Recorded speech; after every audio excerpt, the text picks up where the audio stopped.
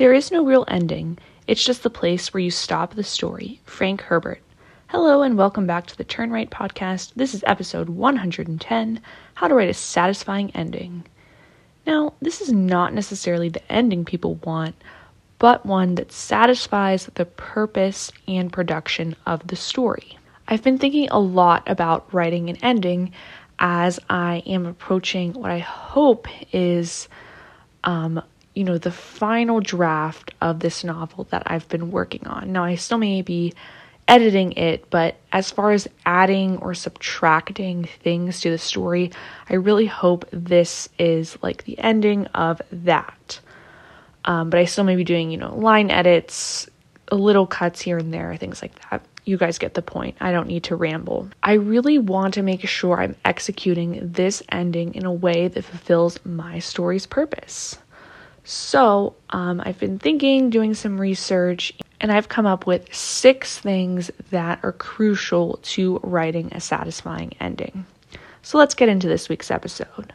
Also, if you're not already following us on Twitter and subscribed to this podcast, then what are you waiting for? Subscribing is absolutely free, and then you'll be notified every time we upload an episode. Number 1, loose ends should be gradually wrapped up.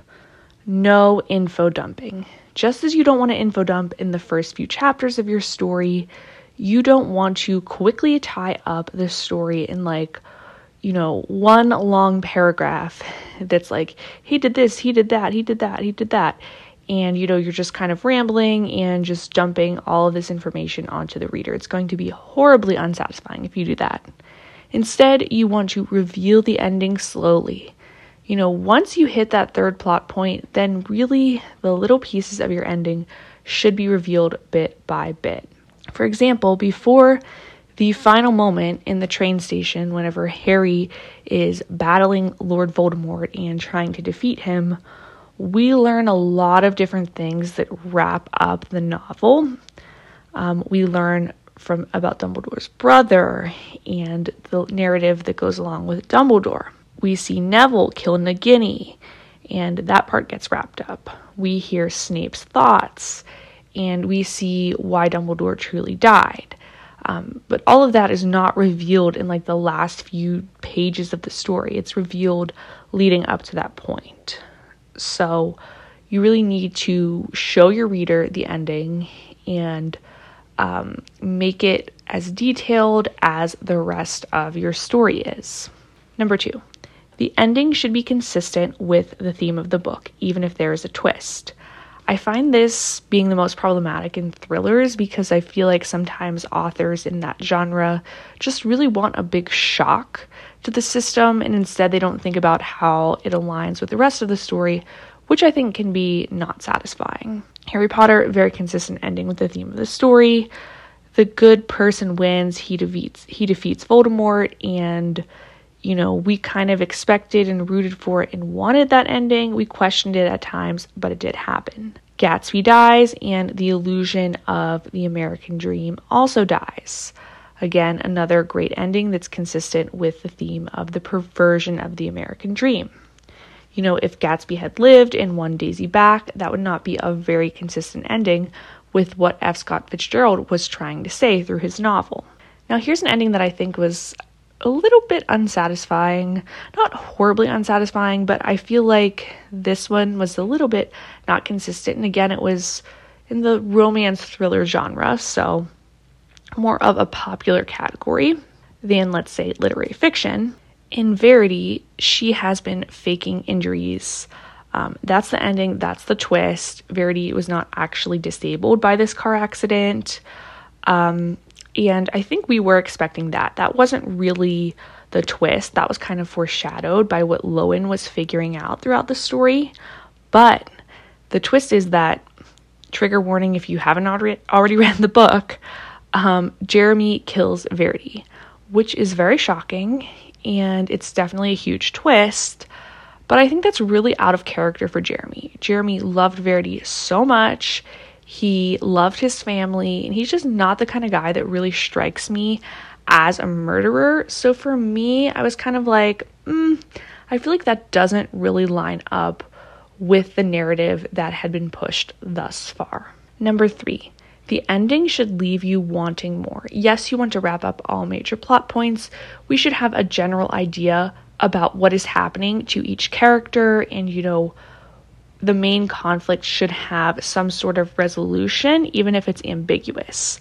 But I don't think you want to tie up every little thing. It's kind of nice to leave the reader with their imagination to kind of imagine more and keep wanting more. I think this will drum up demand for your next novels. It also leaves you the possibility of creating a sequel or doing a spin-off character like something that Taylor Jenkins Reid does. She, took a character from Malibu Rising, Carrie Soto, and created a whole other book about her. So it really leaves you a lot of different avenues to go with your work. And I also think it just shows you that you trust the reader to kind of imagine what the rest of the story looks like for those characters. As John Green once said, books belong to their readers. Honestly, Harry Potter was a pretty ambiguous ending, not counting really the epilogue part. And I think that enabled J.K. Rowling to, go off and create Fantastic Beasts and do different things like that. But I think the best ambiguous ending was in The Handmaid's Tale by Margaret Atwood. I did a whole episode analyzing that story, so I'm not going to go into too much detail, but I think that was a great ending because Offred was, going into this car and you really have no idea, is she being saved or is she walking to her doom? And again, there's an epilogue that kind of explains that further, but if you're looking at the pure ending of the story, it's very ambiguous. Number 4, the ending should be foreshadowed, even if not explicitly obvious.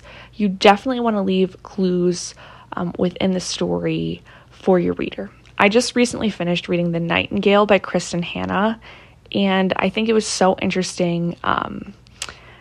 I picked up on Julian being named after Vianne and Isabel's father right away, but it wasn't until about 90% through the book that I was like, oh dang, that Julian is the baby that she had with the Nazi. And I thought that was so expertly woven in there because obviously Vianne's son, Julian, was introduced to us in the first few chapters of the story as this grown adult whenever the story is told from flashback. And, it's very expertly and discreetly done, the connection between, him being born to the Nazi and present day Dr. Julian. So I thought that was a great example of foreshadowing and wrapping up an ending in a satisfying way. I also think The Silent Patient did an extremely great job of foreshadowing the ending. That one really got me. I had no idea.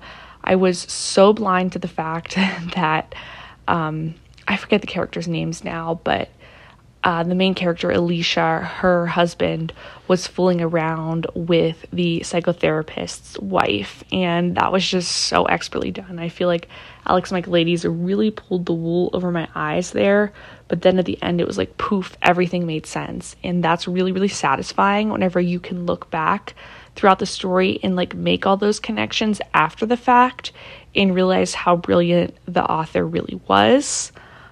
So I love that kind of foreshadowing and how that wraps up an ending. Very satisfying. Number 5. Contrastingly, the ending should not be obvious. We don't want to see the ending coming a mile away. And you might be like, Caitlin, why are you giving this advice? Duh, the ending shouldn't be obvious. Duh. And I'm giving this advice because I actually think I've read a lot of popular fiction where the endings of the story were really, really obvious. For example, The Last Mrs. Parrish. I was not fooled really at all by that ending. And so many people love that book, and, everyone is entitled to their own opinion, but I just thought the ending was really obvious. And I think there's other books out there like that as well. So if we see the ending coming a mile away, we might stop reading because we lose interest. And that's the number one thing you don't want your reader to do. You don't want your reader to stop reading your book.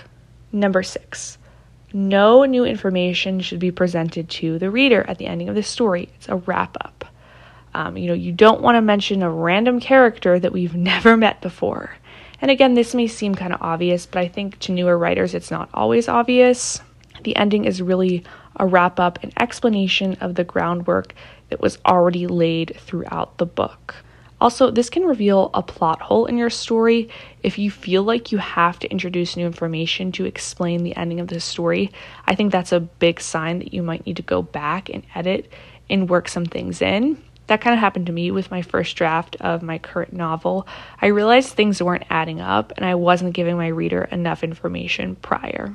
So those are 6 ways to write a satisfying ending. Let me know what you thought of this episode by leaving us a comment wherever you listen to podcasts or on Twitter. Thanks so much for listening. As always, keep writing, keep reading, and keep querying, and I'll talk to you on our next road trip.